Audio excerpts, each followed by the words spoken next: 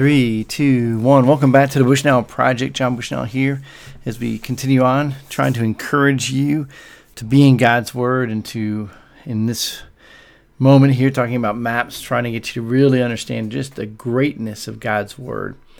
And so MAPS is an acronym for the manuscript. So the tests that manuscripts go through to see if they're accurate. Archaeology, the A is for archaeology. What does that tell us about the Bible, or does it contradict what the Bible says? And we talked about last time over 20,000 digs, and every one of them backed up the Bible.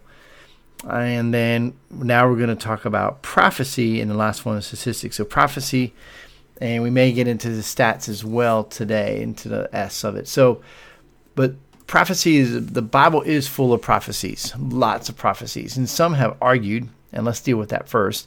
That was because they wrote these things after all of it happened. Well, that's kind of hard for us to go back and verify that on some things. However, the archaeology seems to prove otherwise. On top of that, we do have some writings that we know are older than some of the prophecies that came true. So, for instance, the Septuagint had to be written no sooner than 100 BC. So it could have been done before 100 BC or 100 years before Christ.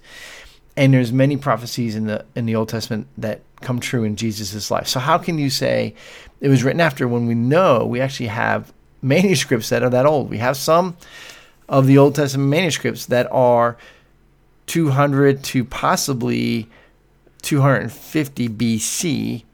And so that's pretty amazing, right?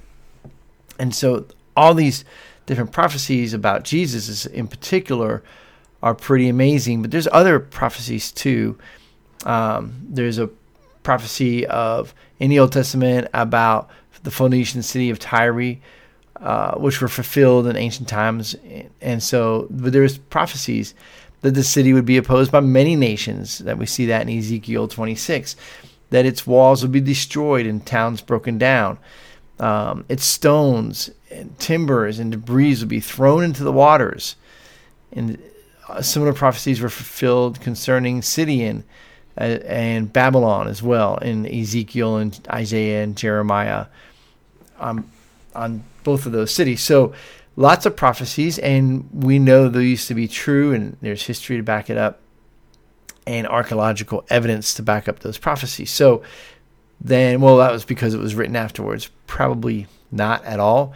And there's a lot of other prophecies that we know that had to be written before, for instance, Jesus walked on the planet. So there's no way for us to really defend the liberal concept that these guys wrote after the fact.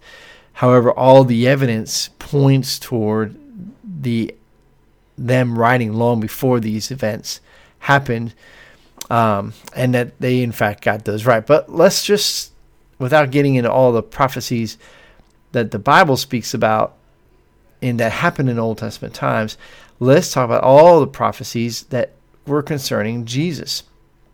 And so with Jesus, we have that he would be a descendant from Abraham and Isaac and Jacob, right? And we see that even in the Genesis that I'm currently reading with you guys.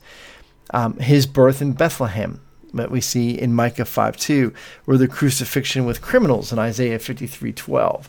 The piercing of his hands and feet at the crucifixion, we see that in Psalms 22. The soldiers gambling for his clothes in Psalms 22.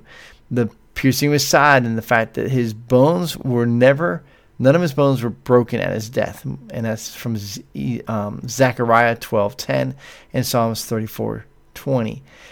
And his burial among the rich, Isaiah 53:9. Now, Jesus also predicted his own death and resurrection in John 2, right? So you have all these different predictions. Now, that's just some of them.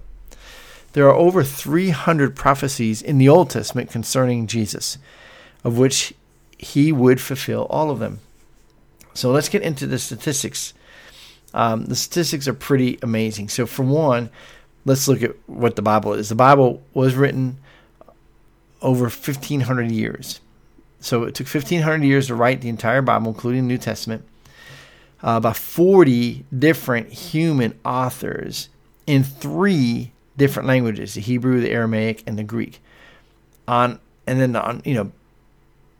tons of subjects.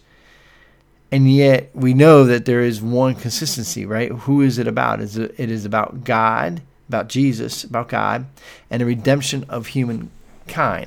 So it's pretty hard to throw out the Bible when you think about that. And we've got a lot of historical evidence that backs all that up. And so the statistics of it, what I want to share with you, the statistics of it, mathematical potential for someone to fulfill 8 of those 300 prophecies that Jesus fulfilled. For one person to fulfill 8 of them, some of them were predicted 1,500 years before, close to 1,500 years before Jesus would walk on the earth. And some of them as much as 400 years before he would walk on the earth. And then, of course, some by Jesus himself. But for one man to fulfill 8 out of those 300, the probability of that is 10 to the 52nd power. That's what that looks like, is 10, followed by 52 zeros. And we don't even know what that number would be called. But here's what it would look like in the real world. If you were to cover the state of Texas with quarters 3 feet deep, the entire state of Texas 3 feet deep, while that was happening, at some point you randomly painted one of those quarters red and just dropped them in. And then later on, you had somebody parachute into the state of Texas, wherever they wanted to, and when they landed, they just reached down, picked up, blindfolded, reached down and picked up one quarter, and it would be that red quarter. That is the statistical probability that one person would fulfill 8 of the prophecies, and Jesus fulfilled all 300 and some. So that's the S of maps. So the P being the prophecies, and the S, statistical impossibility that one person could fulfill those, unless in fact Jesus is who he says he is, and the Bible is his book that he has ensured it got written, because it even says in John chapter 1 that he was in the beginning, that he created all things. He was a creator, that he is the Word, and the Word became flesh.